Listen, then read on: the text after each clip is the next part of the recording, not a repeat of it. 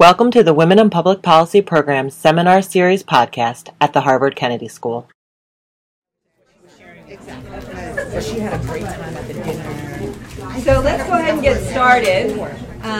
My name is Hannah Riley Bowles. I'm Research Director and here at the Women in Public Policy Program, which allows me to host this terrific seminar. Here at the Women in Public Policy Program, we are focused on closing gender gaps in the area of economic opportunity, political participation, health, and education. I'm very excited to introduce this week's speaker. Denise Lewin-Lloyd is an associate professor of management at the University of Illinois. Denise is someone who is, actually I'll start off by, maybe we have a couple of doctoral students who were able to talk with Denise last night, and they were describing how in their first year of the doctoral program they got to hear a talk by Denise, and it was this like high moment. They're like, this is so cool. This is a woman with very cool ideas. She's a very cool person, but she's also good. She really does have very important ideas, particularly related to how do we really think about managing diversity. I think a lot of us are bought into this idea that we want, number one, we just simply live in more diverse workplaces, and this is just part of life. But I think most of us are also sort of bought into the idea that we should be working in diverse work groups, and that it's beneficial to us. But in all candor, it doesn't always work, and you have to be thoughtful about it. And Denise has been one of these people who really opens our eyes to some of the dynamics that, kind of rub us or we struggle with without being consciously aware of what's going on. And she's one of those people that kind of gives us lenses of insight into the dynamics of diverse groups. And this paper is one wonderful example of this. So I'm really excited. I'll just turn over the floor. Please warmly welcome. Thank you so much, Hannah. And to my friends in the back, come on down. Yeah, we got a couple of seats here. The price is right. Yeah, just fill in. There's one at the table. There's a seat here. I want you to be able to see if the site's easier. So thank you so much, Hannah. I'm truly delighted to be here. I really appreciate the invitation to come and share my ideas with this group because it is such an interdisciplinary group.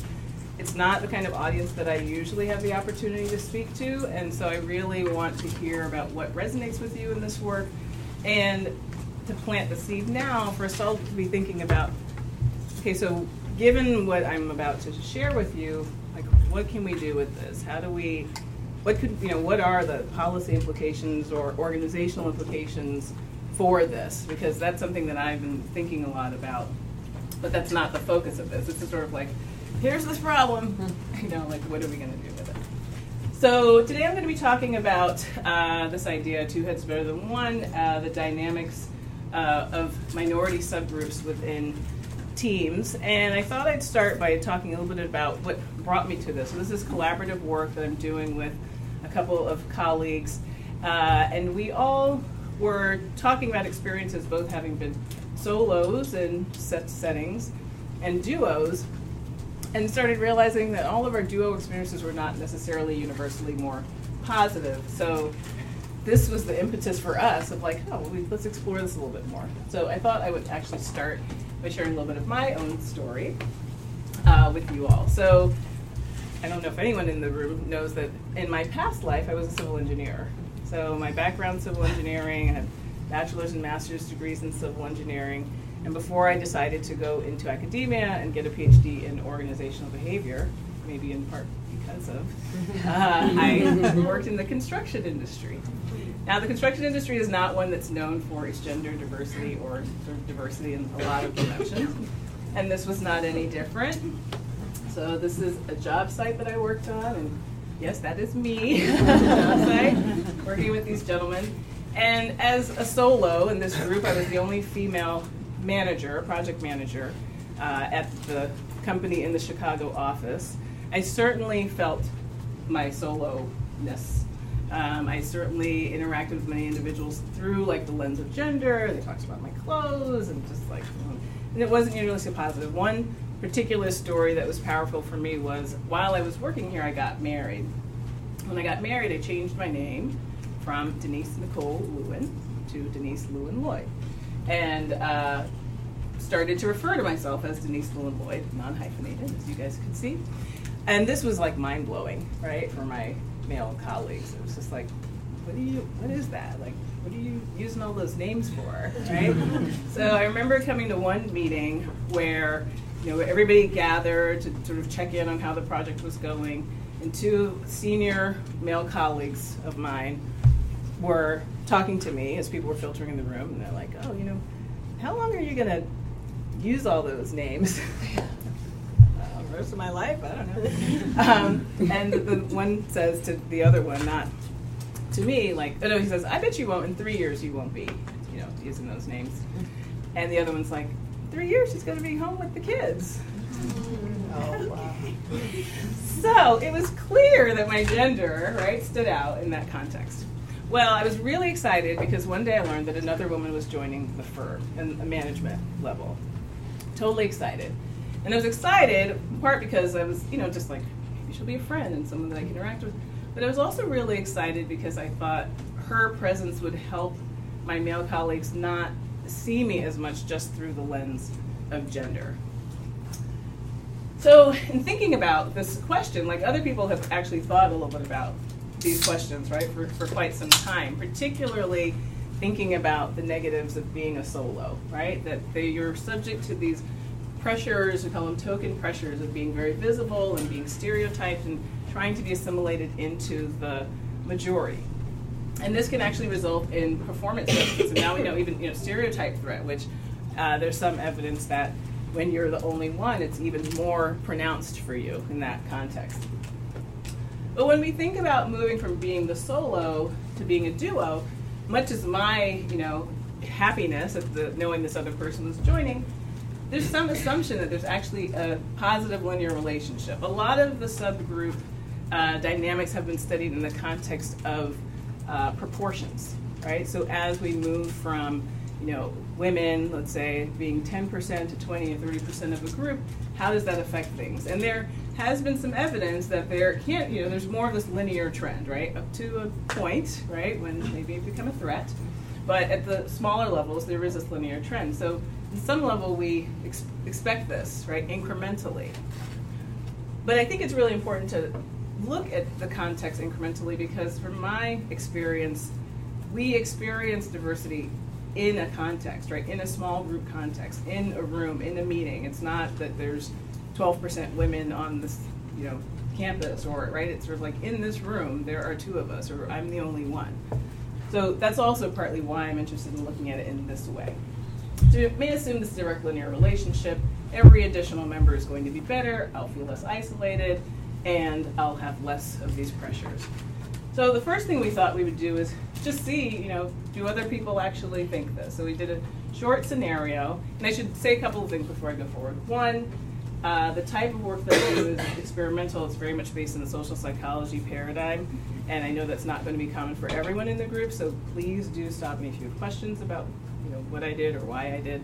And in general, I'm happy to take questions, right, as we have our conversation. In fact, I would like some questions for us to have a conversation. Okay, so we said, imagine yourself as a management trainee in a work group of 14, so it's a student population.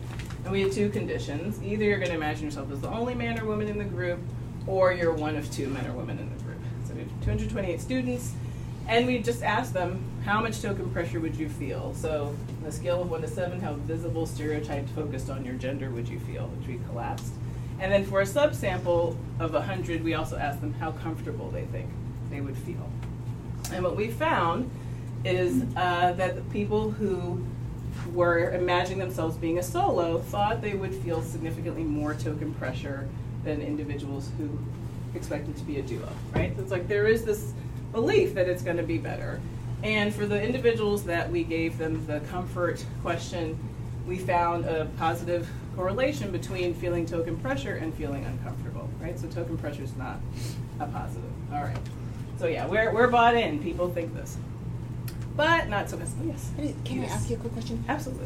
Were you surprised by the magnitude of the effect or the lack of magnitude of the effect? So if you had asked me and maybe others in this room beforehand, how big do I think the effect is? I would have thought it's big. It's very big. It's like 2 points on your scale or something like that. So I'm almost a little surprised. So like it's not right? Yeah. So the first thing I'll say is I'm always happy to get an effect. Let's start with that. Yeah, right? I'm completely with you. I mean, as a researcher, now I'm talking as a human being also. You know, would I have expected Right. this? And probably I would have expected it to be stronger, but It's interesting. I don't think I didn't think a lot about what the magnitude would be, right? I would say in my work in general, both this and other work that I do, the effects are more subtle oftentimes, and part of it I think is the topics that I add, the kinds of questions that I raise. It's not stuff that we really want to think about all of the time, right? So we want to believe that we wouldn't feel these things. So I do think that there's sometimes a dampering effect. And this is part of what my challenge as I try to do this work and figure out how to ask people these questions in a way that they can feel comfortable and honest responding to those questions. So, yeah, for me, I didn't really have. you aren't surprised. Yeah, but. Was there any gender gap in the responses to this question? So there was not a gender gap. Yes, no responses to the question. Did you have them imagine a situation they would be in? Because I feel like that would, what we were talking about last night, like if it's a stereotypic situation, that would be very different than if it's a neutral or So this was like, students who would be considering like a summer internship. So that was the context. Like, you're a trainee in this program. I think it's hard to say. I have to say it also in my work looking at gender with undergraduate women in particular, there's less of a sense of status difference for them. And I understand. I mean, now we know that on campuses, women are, more prevalent oftentimes than men. I mean, slightly. And they haven't experienced the workplace to the same extent, and some of the life issues that we know are part of the gender story.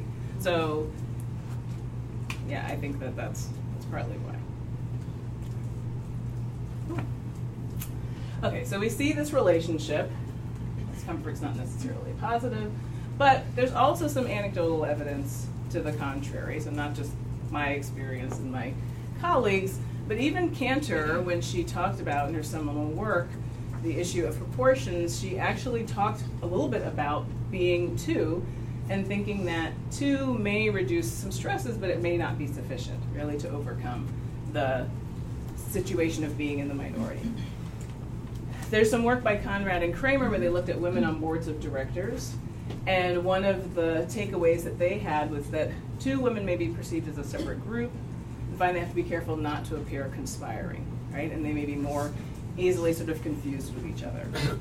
And even on the Supreme Court, there's some evidence from Justice Ginsburg. So Justice Ginsburg talks about having been confused with Justice O'Connor at least once per term when they were the only two women on the court, which is kind of sort of ridiculous on the face for a couple of reasons. One, they don't look anything alike. Right? They're not really ideologically similar. And are you the person arguing before the Supreme Court and confusing these people? Right? I mean, really? Like, this is just a bad idea. So even with that, that happened, and that she was hoping that when a third female justice joined, that the days of sort of being seen as curiosities would be over. So there's some anecdotal evidence that's not necessarily better. This is guiding the research question here. I'll try to move forward faster. Are minority duos perhaps subject to more token pressure? Here we're looking at stereotyping than solos or people who are in subgroups of three. So before I go forward, this is the beginning. And so I want to look out some, you call them boundary conditions, or just assumptions that we're sort of holding for now. So I'm thinking about a small group context, jury, committee, task force, some things like that, or board, right? I think important context. The duo represents the clear minority. So I'm not talking about situations where it's a 5-person group and you're 2 out of 5, right?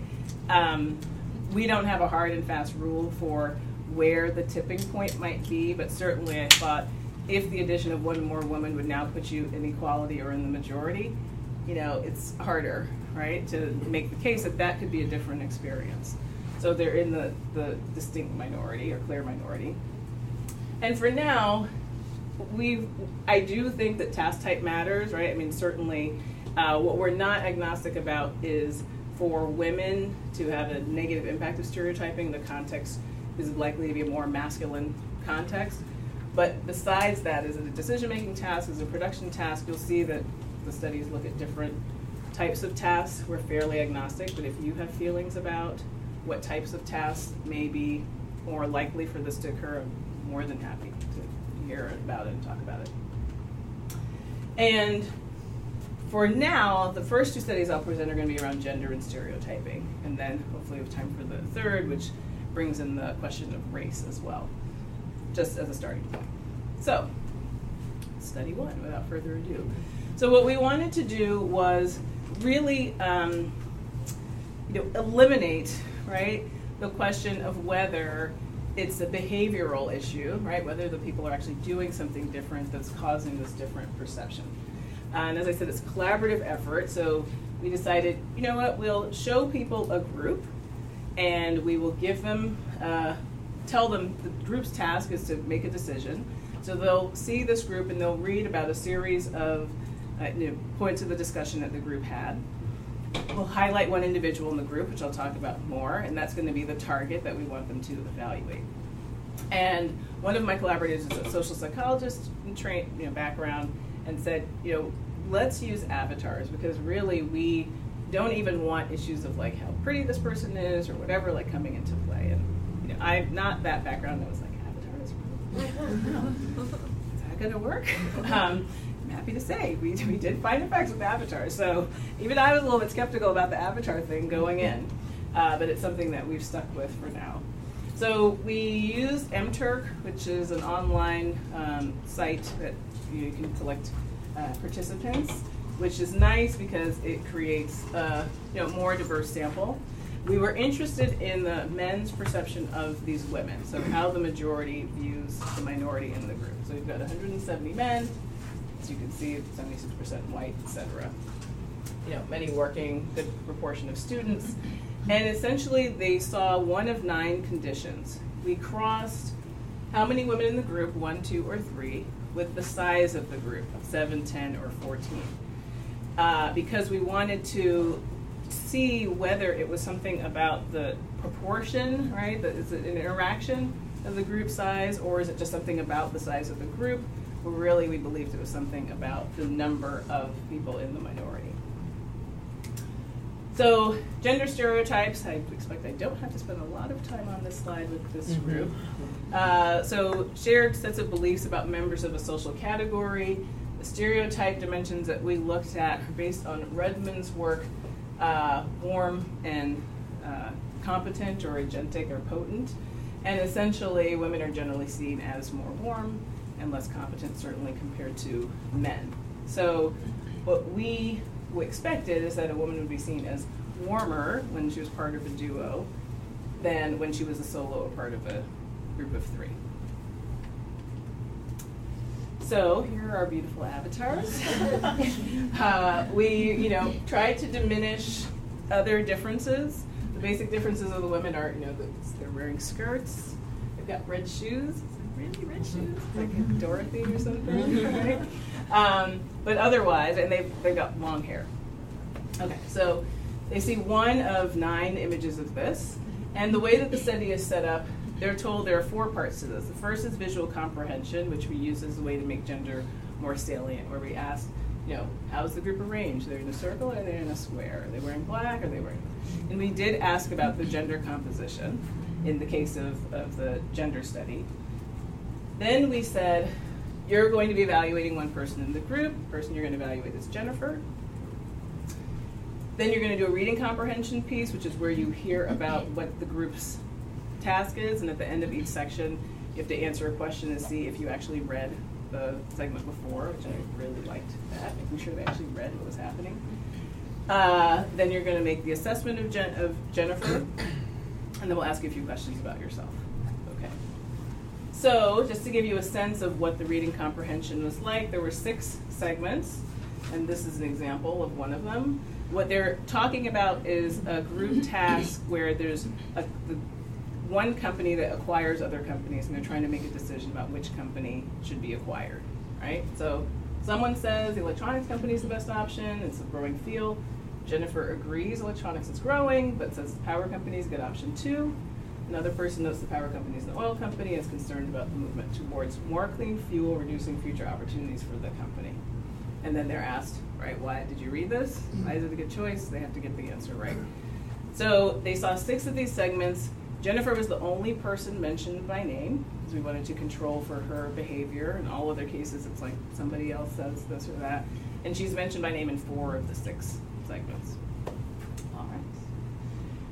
Then after they read that and answer correctly, they evaluate Jennifer on this scale, again developed by Rudman, that looks at potency or competence and warmth. So there's 8 bipolar scales where they basically say how strong to weak is Jennifer on potency, or dominant to submissive, and for warmth, how warm to cold or caring to distant. And the way that Rudman looks at the scale, they consider female stereotypicality the sum of the warmth minus the sum of the potency items, right? So women would be tending towards the more positive side. And what do we find? So we find a main effect for the number of women in the group and not an effect for group size or an effect for the interaction. So that was encouraging for us, at least what we hope to see. We controlled for the level of education of the participants. And here's the result, which I will explain to you a little bit, because I find this way of explaining a little bit confusing. So on this scale, right, if warmth is equal to potent, then you're 0, 0, right? If you're more warm, then you're on the positive side. So overall, what we found is that they found Jennifer to be more potent than warm, which made sense in a way because she wasn't taking on a very warm or social role in the context. But we did find the effect that we were expecting, which is that when Jennifer was a duo, she was seen as significantly warmer than when she was a solo, or we see it's like almost -3 on the potent scale, or a member of a group of 3. One thing that I want to point out is that on purpose, when we put the avatars together, actually I'll just go back, did not want the 2 next to each other, right? We thought it was a stronger test to actually have them separated, because you might imagine, like, well, if the 2 women come in, they sit next to each other in the room, or what have you. And so this is the image where there's 3 out of 10. When there are 2, this one becomes the guy, and when it's 1, then, right, Jennifer's always on the left. Yes? Does this female stereotypicality, does it presume that warmth and potency are mutually exclusive? That's a good question. No, I suppose she could be, right, both warm and potent. So if she was equally warm and potent, so it could be, both could be high, right? So that she's very warm and she's very potent, and then the stereotype would be 0 for this particular scale, right, for Rudman. So, but over time what they found is that most people are rating her more warm than potent, and that's the suggestion that you, the perceiver, see it more as exclusive, right? That she's warm, but she's not potent. And that's the indication of stereotyping her, right? More stereotyping her. Does that make sense? Yeah. So they're not, the scales are not set up in a way that they're opposed to each other. Yeah. Is the difference between the 3 categories of 1, 2, and 3 a difference in how warm people thought she was, or how potent she thought that she was? I have that for you. Oh, yeah. You might want to know that. So good leading question. So we broke it down into the 2, even though really the way Rudman has it set up is to look at them, we thought, we want to know that as well. So what we actually found was that she was seen as significantly warmer as a duo than a solo or a trio. And she was only seen as significantly less potent as a duo compared to a solo. So she was not less potent as a trio, or, there was no difference between 2 and 3 on the potency. So that the effect is, we would say, driven more by the warmth, right? That she's both warmer as a duo than a solo or 1 of 3. This is a bummer, though. Yeah, I'm with you a little bit. But, well, we're going to talk in a moment about... But we're just building on things, like going back to your earlier slide, we won't think about that for the moment. But it's really pretty interesting that they attribute warmth to her, given that there's, like, almost no data on warmth at all. I mean, there's nothing there. There's nothing to hinge that on, other than your preconceived notions. She's not getting coffee. She's not like. Yeah, there's not. I mean, I suppose that at one point she says like, "Let's take a vote." So again, we kind of talked about this a little bit at dinner, right? That maybe the same behavior is interpreted differently when it's exhibited by a woman versus a man, right? And so maybe something like that is like, well, let's bring the team together, right? I mean, I can't say what was in their heads, but I mean, we did control as much as we could for that kind That's of thing. amazing you get the effect. I know, right? Yeah. How powerful. It's kind of scary. Would it be affected by a member of duo or a trio? What kind of person was there with her? Like you? So I think in the next study I show you where there are people interacting with each other, those kinds of questions I think become much more of an issue, right? Because I do think it matters. In fact, I think for me, we thought a little broadly about this question. And this presentation is about the perception of the majority, let's say, of those in the minority. But I've thought about the experience of being, right, the person in the minority. So let's say in the, I won't give this example here. This is not the right one for the policy school. So I'll go back to my work example. And I'll say, this woman that I was really excited about, right, joining. Or actually, I can give an example from my own life. From last week, I was thinking, I think I'm having a duo moment right now. So I'm at work. There's an all-faculty meeting. Again, surprisingly, flash forward, however many years from my construction days, and I'm still the only woman in my OB group out of 10 people. And I actually looked at this slide, and I'm like, 1, 2, 3, 4, 10. Here we are again. So not many women in the College of Business where I work. And there's a luncheon beforehand, so all the faculty are gathered for lunch, and then there's a faculty meeting afterward. So I'm there. There's one other black female faculty member that I know. But I see this person, black female, tall, slim, attractive, but dressed like in a jumper, right? So like a shorts jumper, and just not looking like my stereotypical, right, business professor image, right? Like, I'm just going to own it right now. Okay. And I'm like, okay, who's that, right? Like, I knew all the, and then she's coming into the area where the faculty are, and I literally, I'm owning this too. It was like, is she in the right place? Like, I don't know who this person is, right? How bad of me? I'm owning it. She sits down, we go to the faculty meeting, and she's introduced as a new postdoc. Like, whoa. So I totally want to get to know this person. But my duo moment, to your point, is that, well, what does her being the other woman mean for me, the other black female, right? Like, I was a little bit concerned about how, like this jumper thing, I mean, it was like kind of short, right? And I'm like, so when you're with the other person, how does that affect the identity you've tried to create of what it means to be this thing in this context, right? So that's part of the challenge of the duo from the similarity, right, the in-group context. And that's another interesting part of the duo dynamic, that the other members of the group may see you two as similar and interchangeable and an entity, and you're like, no, not so much, right? Like, I actually, this person does not represent, right, me, and that can be a challenge. Yes. Yeah, in the European context, they call this the Queen Bee effect often, that a woman in power, I'm not accusing you. No. It's from social psychology, that a woman in power, that she's not willing to share this power with another woman, and she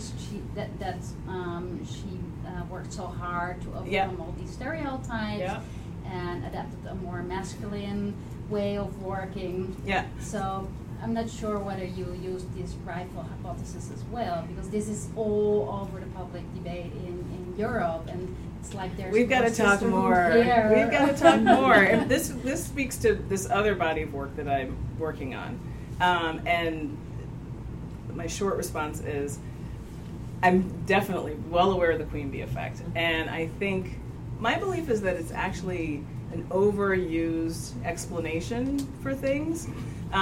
In that what I think I was experiencing is something called collective threat.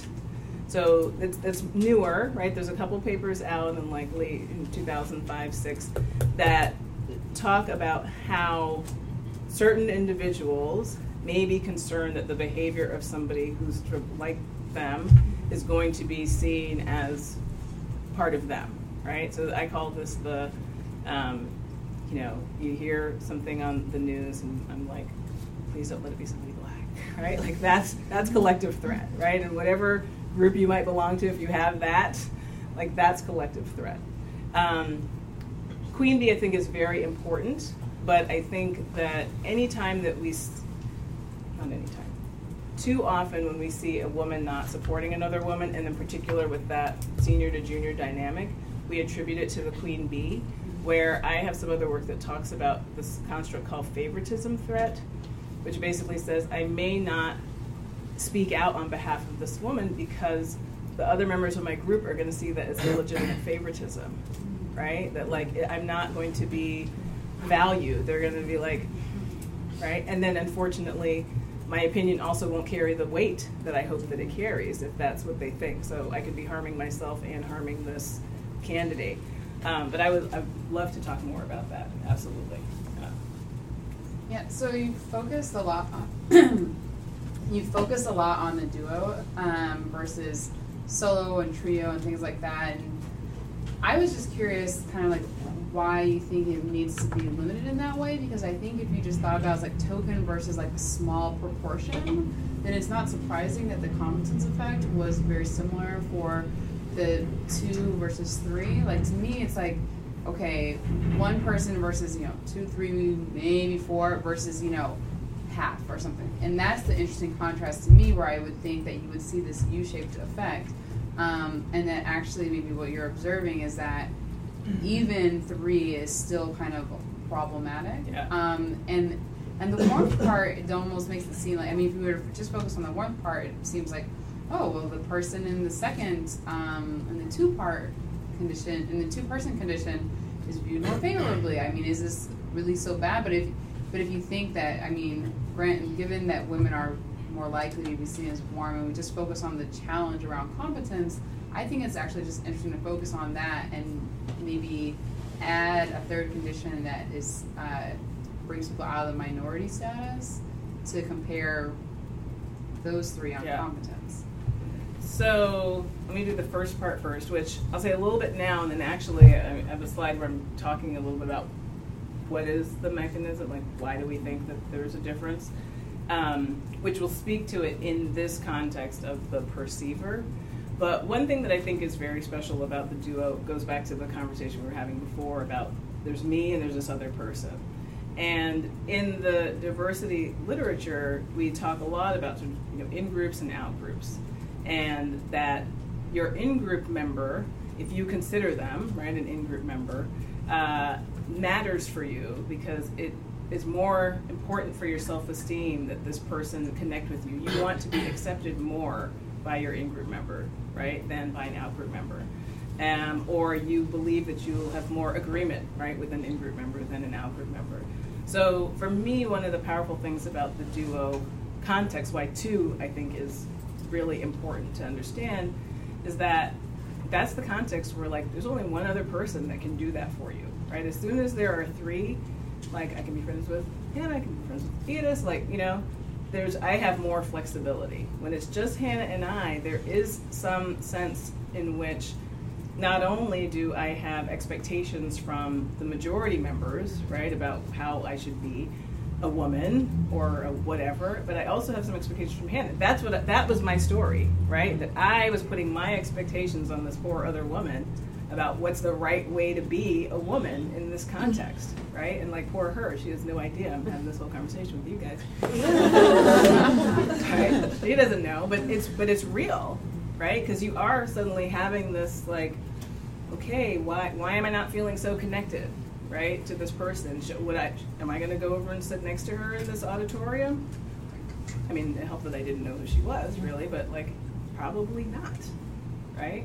So I think that's an important reason why the 2 is a special case, right? And why solos are also a special case, because there's nobody else there. Once you get to 3, I mean, I think it's also interesting, but it is a different dynamic. And work by Simmel would suggest like dyads and triads are like totally different things, right? It's a different dynamic with that. So that's part of the reasons why we focus on that. I just wondered if you might want to like empirically test and see if there is kind of like a critical inflection point at a certain level of like 2 to 3, but maybe 3 to 4. 3 to 4. You know, I don't know. I know. So, and I'm with you on that too. One of the challenges that I have, again, for me right now, I do think that this is the dynamic is about being in the minority.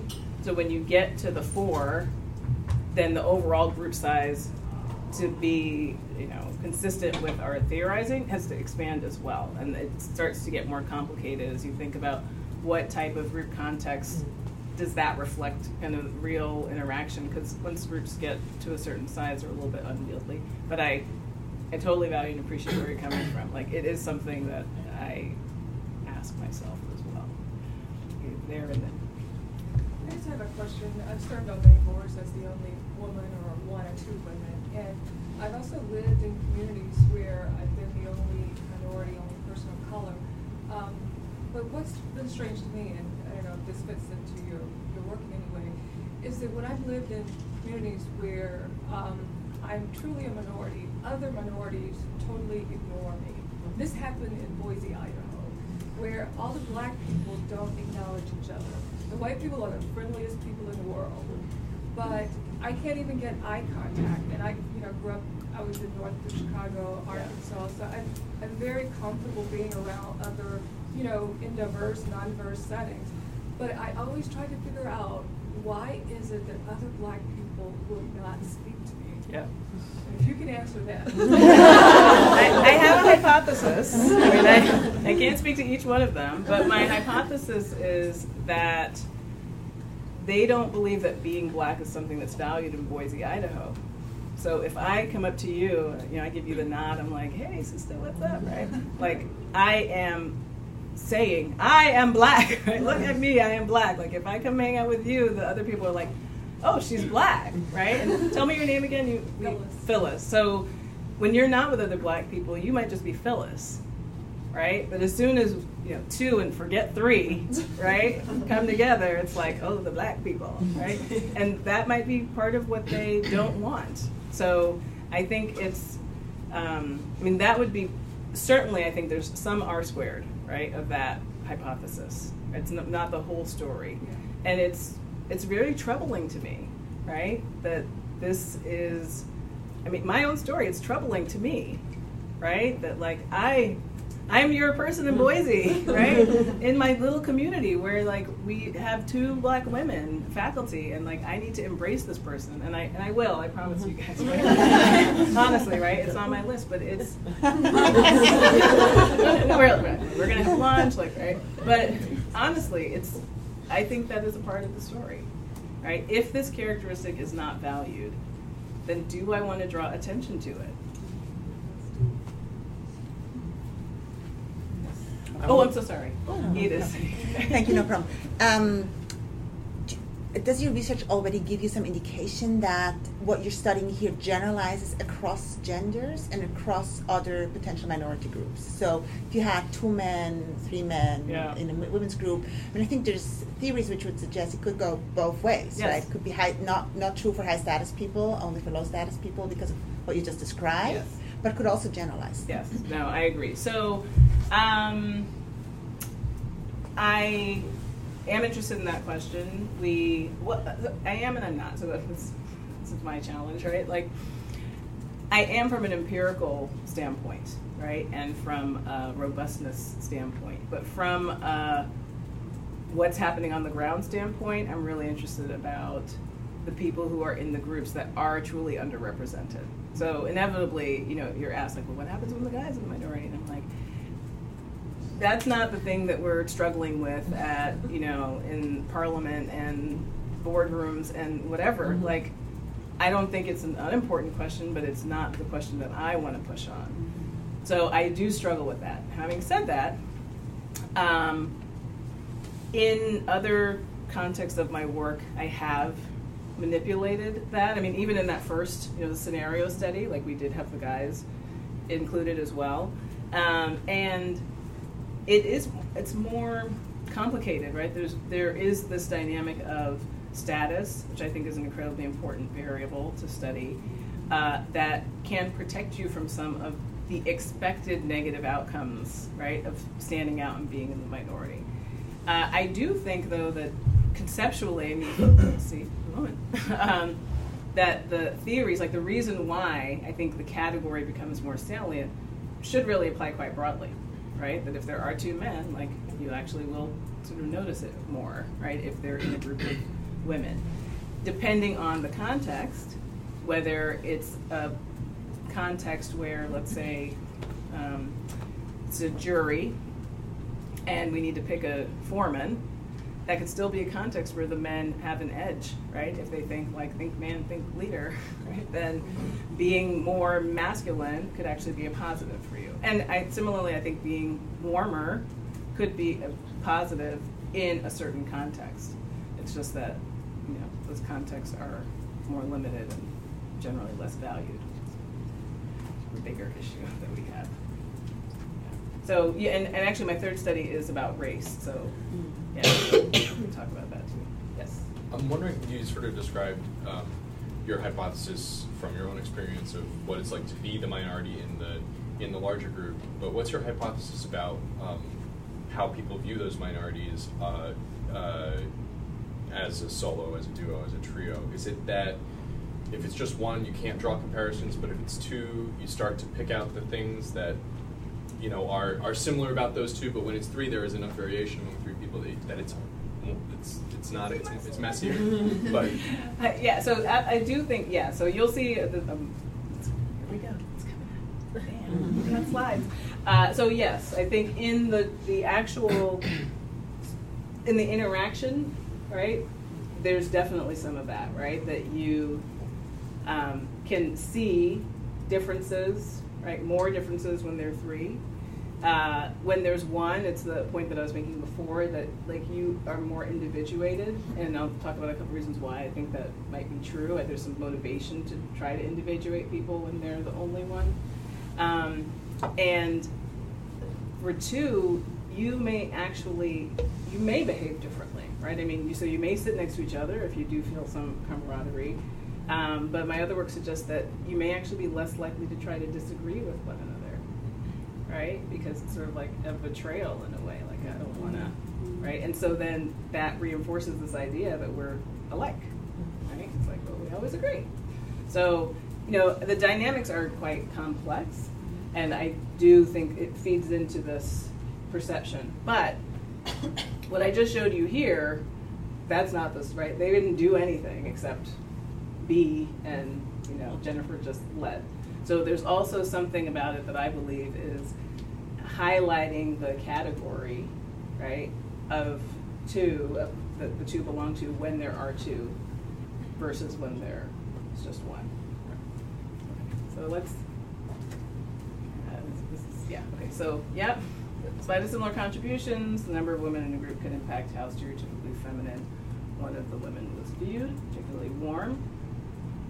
And it suggests that two women are more categorized. So let's talk now about why that might be the case. So there's two theories that we draw from. One is the idea of impression formation, that when we interact with another and we're forming impressions, there's a suggestion that we actually start by categorizing and then we individuate. And the extent to which we individuate is affected by a couple of things. One, how much attention we pay to the person.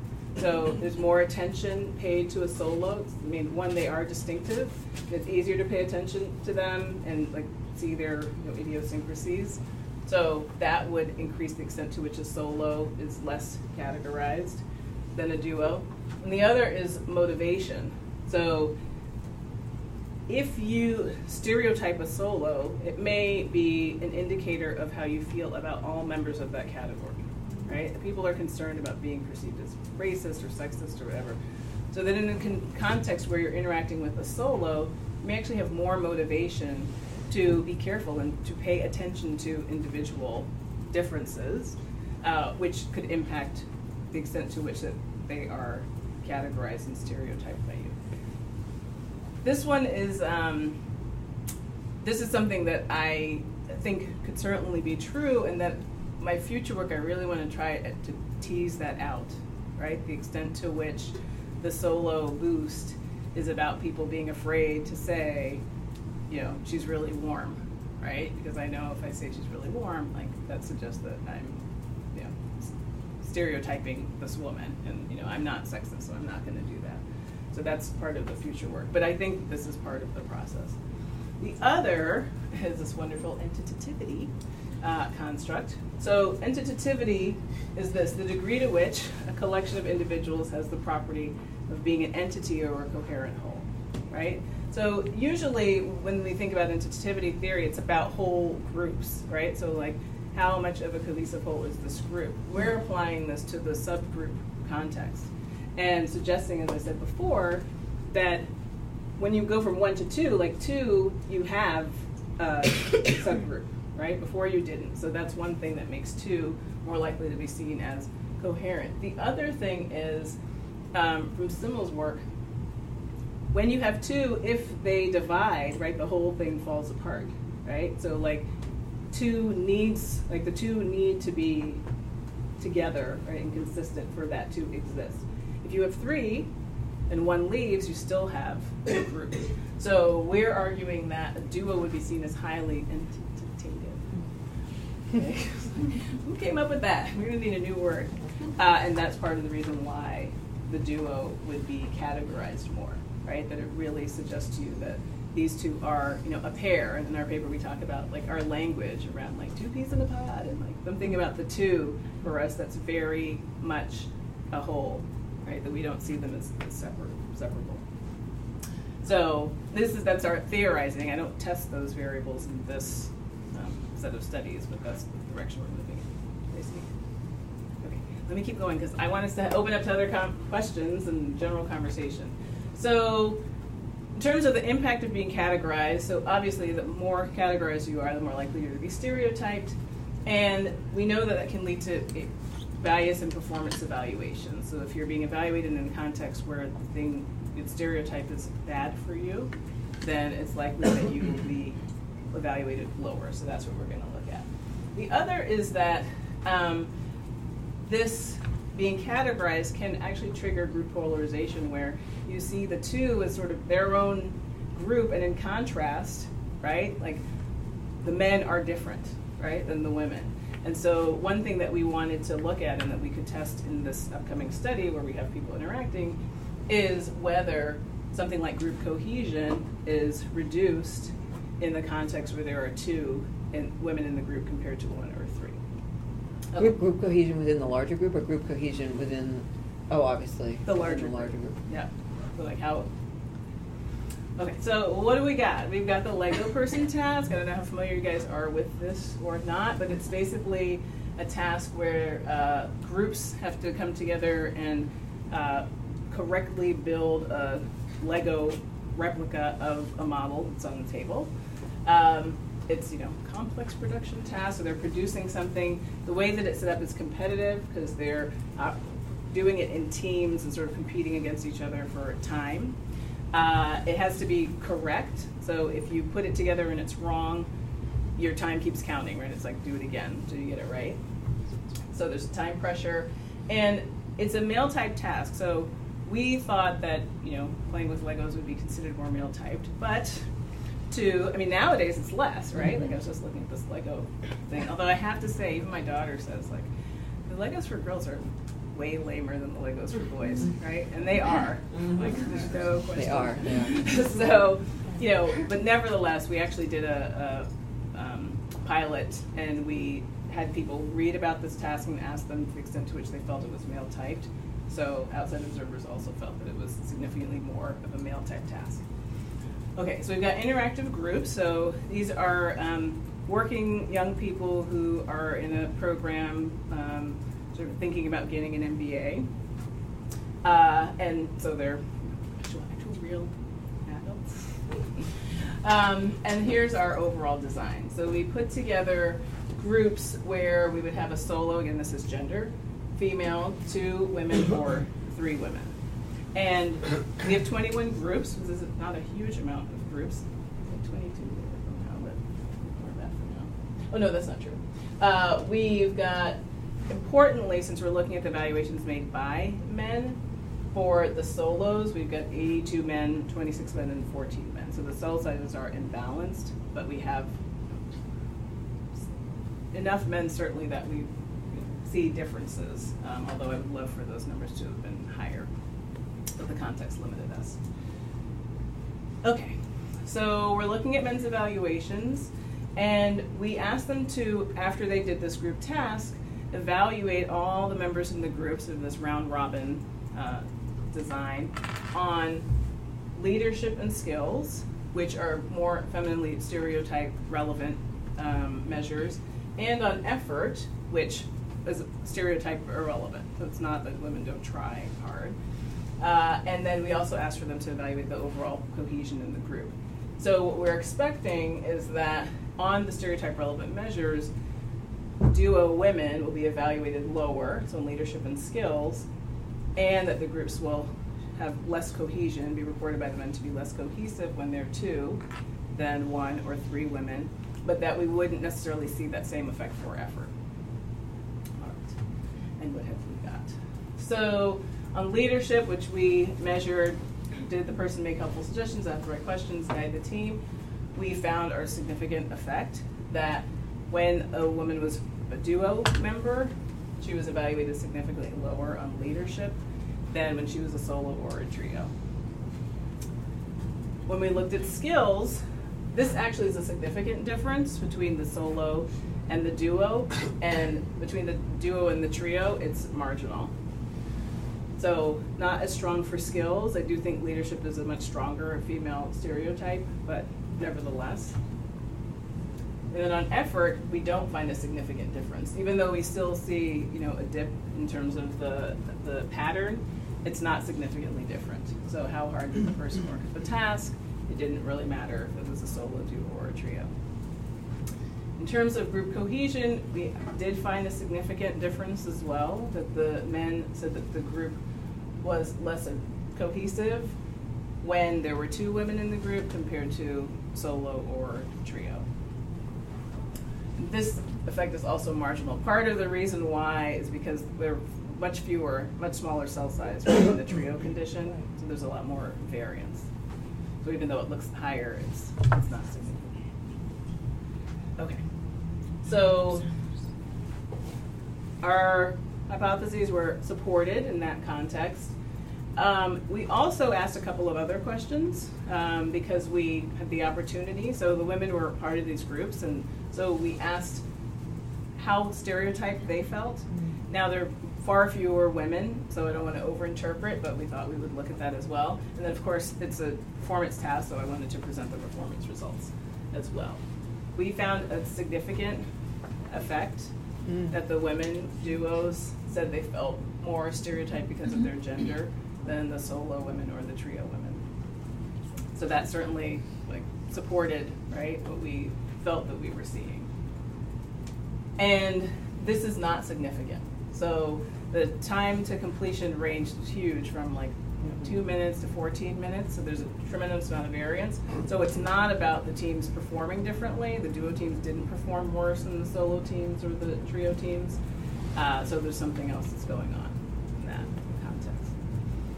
Okay, so I know we're like, man, right?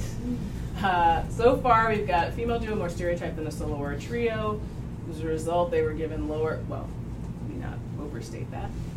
In gender diverse context, they were also given lower performance evaluations on stereotype relevant dimensions by their male peers when they were duos than solos or trios, and the men reported the groups as less cohesive, and the women said they felt more stereotyped. So, consistent with our hypothesizing, not necessarily a positive story, especially in light of the fact that, if we flash back to the beginning, people, me, thought it would be better, right, to be one of 2. And I do think that's quite troubling, because if you expect it to be and then you get in that situation and it's not, maybe we'll see some queen bee, right? We'll call it the queen bee, because they're like, well, guess what? When there was another woman here, it actually wasn't better, right? They stereotyped me more. I was more isolated, which is something I really want to explore. So we need to try to do something about this. Very quickly, of course, we were interested in moving beyond gender, so I'm going to do this super quick so that we do have time to talk. We wanted to look at race. We decided to start by looking at black men in the context of white men. We know that blacks are also underrepresented in leadership level, and we decided to focus on two very common stereotypes of blacks as being unintelligent, lazy, unambitious, and expected again that the target would be stereotyped more when they were part of a duo than a solo or a trio. So study 3 looks very much like study 1, the same tasks, same sort of avatars, except that they're black males and white males instead of women and men. We looked at whites' perceptions of the black target. About half of them were female. The same sort of MTurk population, same basic design of the 9 conditions between subjects. And we had these 3 measures that they used. We didn't want to use the negative terms, lazy, dumb, etc., because we thought that would, so we reversed them. Okay, so this is what that avatar set looks like. This is our duo male with a 10-person group again, and same basic thing. We did not ask them how many blacks and whites. We thought that was too strong, but we did still have them, look at the group and say what they're wearing, etc. All right, so he's Christopher. They go through the same steps, and then they assess him afterwards and give us their demographic information. So here we found, again, a main effect for the number of blacks and not an interaction for group size and the number in the group. And we control for gender and student status. What we found is that Christopher was significantly more stereotyped as a duo than a solo, but not compared to a trio. So he was stereotyped more and it didn't diminish when he was one of 3, which was not necessarily what we were expecting or hypothesizing, but there's some other work that I looked at that looked at proportional representation in groups, and it studied women and blacks, and it found that for women there was this positive linear increase, and as the proportion went up, women's performance evaluations got better, and for blacks, sadly, that effect was not true. I mean, they looked at organizations that had from 10% to like 90% representation, and it wasn't until about 80% that the evaluations got better, which was very distressing to me to see that effect. And their takeaway was maybe the stereotype of race is more generalized than that of women. The stereotypes of women are more contextualized. It could also be that people have more exposure to women, and so as they move into equality and then majority, there's a positive outcome. I can't say for sure, but given that, it helped me put that in a little more context. Yes. Just as a clarified question, were they the same tasks that people read? Yeah, it's the exact same thing. Just instead of saying Jennifer, it said Christopher. And it was so they were basing intelligence off of their little. Okay. Yeah, exactly. Of not much, right? Yeah. It's off of nothing, right? Yeah. I wonder if you would have gotten something different if you changed the name. From Christopher? Yeah, from Christopher. I feel like Christopher is a name that is really versatile, but if the name was like Abdul or something like that. I was like, did you watch Blackish last night? No. Yeah. There's this new sitcom that's out, which I did watch last night. It's actually, it was funny. I'm glad that it's on TV. So we picked Christopher on purpose. In part because it was the most common male name, in 2 decades of time that was consistent with the age range. Yeah. And also, this question's come up before, and I do think it's interesting, but I would be concerned. I mean, we know that names matter, right? There's definitely that research that says Jamal was. So I would be afraid to do that and wonder if it's the name, what's pushing the stereotype. But you're right, it certainly would solidify for them, right, like the racial identity of the target. Okay, so that's it for now. Race summary, so the black duo was evaluated more stereotypically than the solo, but for the black target, a subgroup of 3 did not seem to create a critical mass that helped alleviate this stereotyping effect. So overall, I think that, there's some suggested evidence here that duos may be subject to more stereotyping than solos. And that seemed to be consistent between race and gender. And with 3, there's other dynamics at play that we don't fully understand yet. But I do think that we need to start taking these things into consideration on a number of levels. I mean, for women, I think there's a lot of discussion about critical mass. In general, this term critical mass is kind of, debated and, questioned, et cetera. And I don't think we have a good understanding of what it is. In the work that I talked about earlier by Conrad and Kramer, where they looked at women on boards, their conclusion was that 3 may be the critical mass on boards, and that even the men on the boards were thinking about interacting with the women differently once there were 3. Now, one challenge that we have is that the overall representation differs dramatically based on which group you're talking about, right? So women are about the only group where we can get to 50%, right? There are many other categories where we're not going to be anywhere close. So even showing now that 3 was not enough for blacks, like 3 out of 10 is a whole lot. I mean, it's more than you're going to see at your average, boardroom table. And if that wasn't enough, then we can't just depend on throwing more people in the room to solve these problems. We have to understand that there are these perceptual issues and dynamics at play that could be affecting how we see and interact with them, and how they may even interact with each other, that have to be unpacked so that we don't negatively evaluate someone, right, for reasons that have nothing to do with their actual outcome or competence or ability. So for us, we're looking at other social categories. We're looking at one of those avatar studies with political affiliation, which is different. It's like red shirt, blue shirt. But to see if that's an area where there's less concern that people may have about saying, this person's liberal, this person's conservative, or we would see the outcome. I'm really, really interested in this question of how much support the majority shows the duo, whether they do sort of see them as different and withhold, whereas when there's a solo, we know that somebody needs to step up and interact with that person, and when we have 2, we think, well, they've got each other, right? And we don't support as much, because I think that's very likely based on what I'm seeing, and very disturbing. And thinking about the organizational context, the extent to which this is a competitive environment, or other factors of the organizational context that may impact this. And then we already talked a little bit about the dynamics between the members of the duo, which I think is just really important to understand more about what that looks like. It's a story for another day. So, I'd like to acknowledge my collaborators, Mary Kern and Judith White.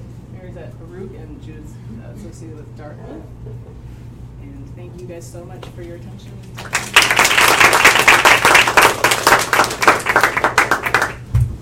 Yes? First, thank you very much. That was really, there's a lot of things that I kind of experienced, but also things I hadn't thought about. So I have a lot of questions, but the one that I want to ask is, to those of us who might be a little earlier on in our career and might be more likely to join a pre-existing dynamic or become a duo maybe or something, how do you recommend coming in and building a positive environment and not necessarily having to change the way you do things, if there might be different styles, of course, but just being positive for everyone. So I'd say a couple anecdotal stories inform my response.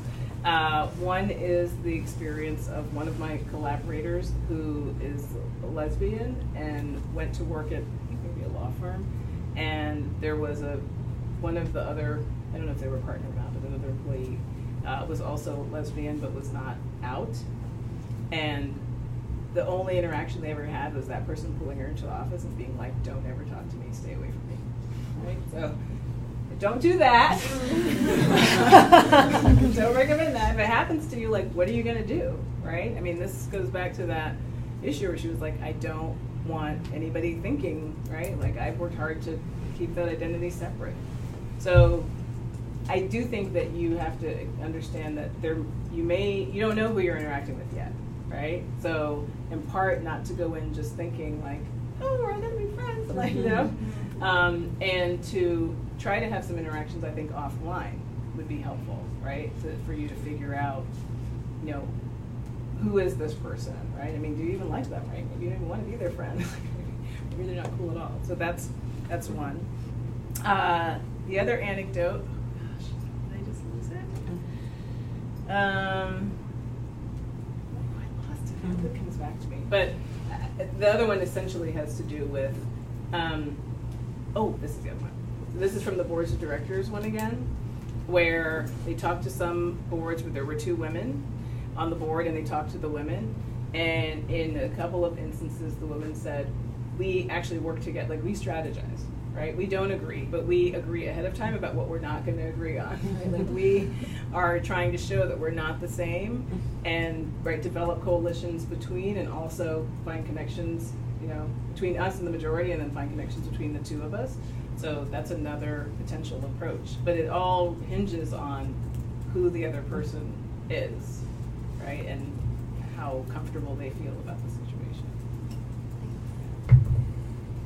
So I'm wondering about the difference between the gender and the race. Yeah. And I'm debating to tell whether to tell my own anecdote, but see if I can get the theoretical idea out first. But so there is this interesting stuff about like gender and relationships, and this notion that women are more associated with interpersonal relationships and men with groups. Yeah. And I wonder whether 2 women could heighten the feminine stereotype by, associating like girlfriend potential more than a threesome of girls, frankly, would, right? Mm-hmm. That whereas with guys, you know, the more group they are. You know what I mean? So there isn't. They would be, their masculinity would be associated, frankly, probably more with the size of the group than with, you know, you wouldn't associate black men with, you know, 2 black men, right, super like buddies. You know what I mean? Right. Yeah, that's not. I don't know. So it's not part of the association set. Team, right? But with guys, you associate them with teams. And no. But like masculinity is heightened in teams, I like whereas stereotypic femininity is heightened in duos. Right. Yeah. Mm-hmm. So exactly. And so just for fun, I'll tell one. I will give on my tell one. And Iris could maybe guess who said this to me. But one senior faculty said to me when I was a junior faculty, so why do you co-author with women? Is it that you like to like talk about each other? Isn't that a terrible thing? But the idea was that we would kind of get together, and then we would be kind of chatting and like, you know, and that was his you know, mental image of my that was the critical of 2 female academics collaborating together. And but I wonder whether that could be relational like stereotyping might be part of the story. Going back to Rachel's point, there's clearly, going back to Rachel's point, this really interesting thing where there's just the marginal effect of the duo on the stereotyping just is a story in itself, regardless of where the rest of the thing goes up. But with the 2 versus the 3, I wonder whether there's... Yeah. For sure. No. I wasn't paying attention. Where should we go? You can go. Who was first? Let's go with the back. Yes.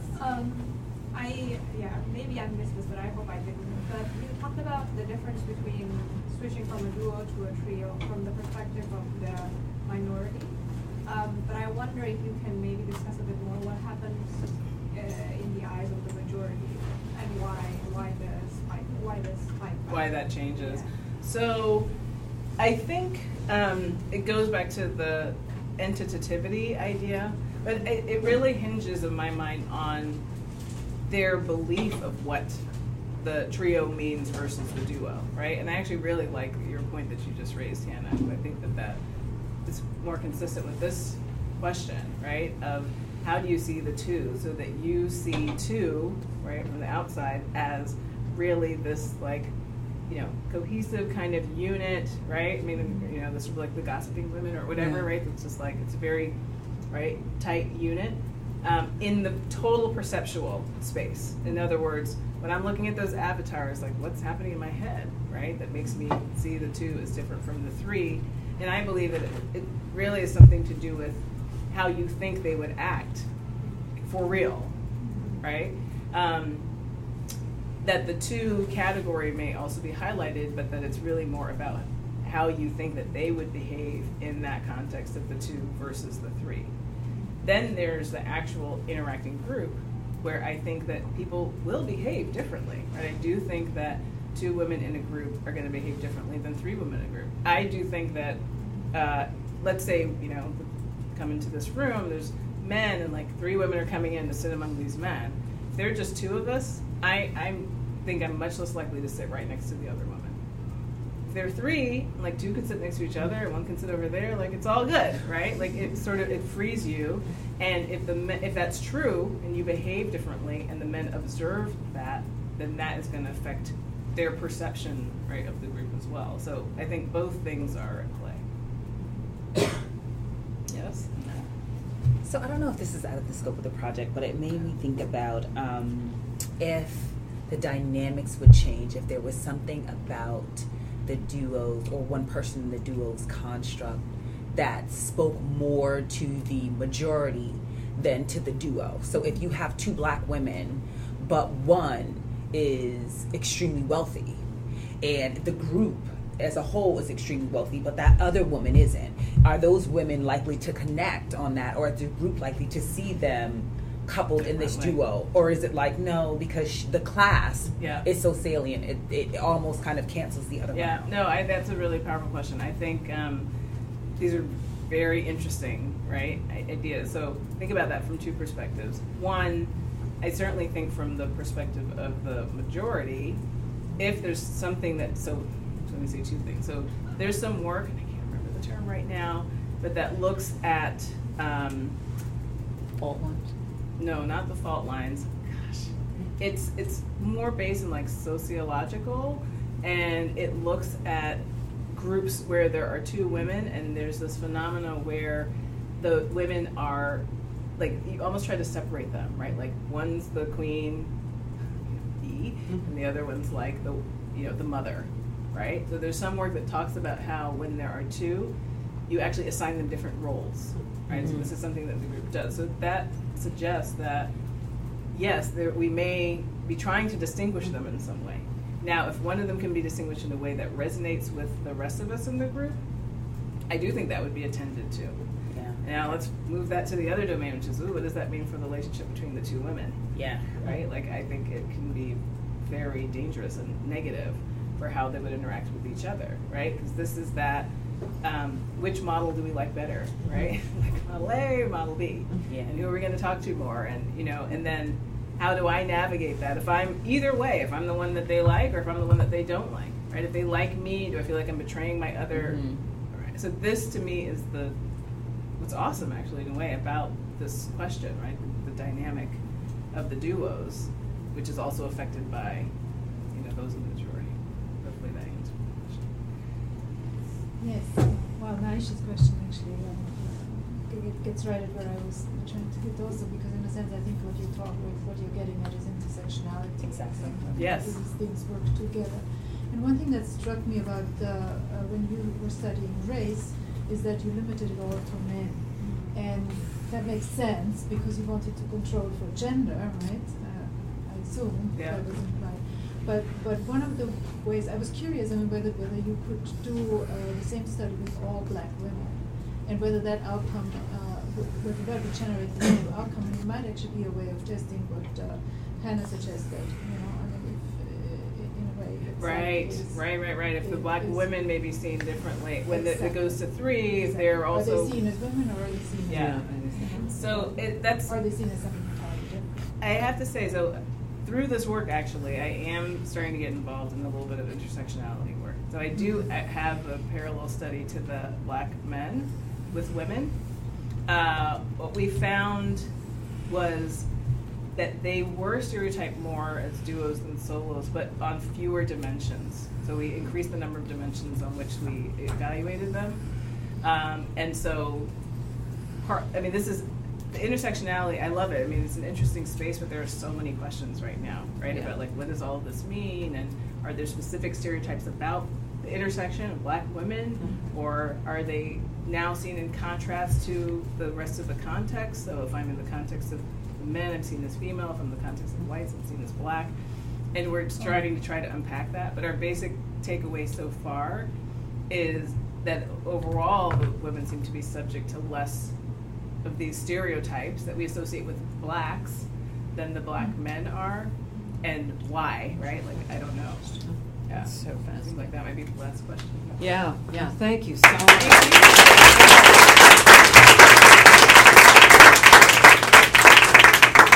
Oh, wow. You left with a lot of thoughts, so thank you so much. Next Thursday, I hope you can join us, Sarah Iqbal. She's the program manager for women, business, and the law from the World Bank, is going to talk about women, business, and the law, removing restrictions to gender equality. So we'll see you back next week. Thank you.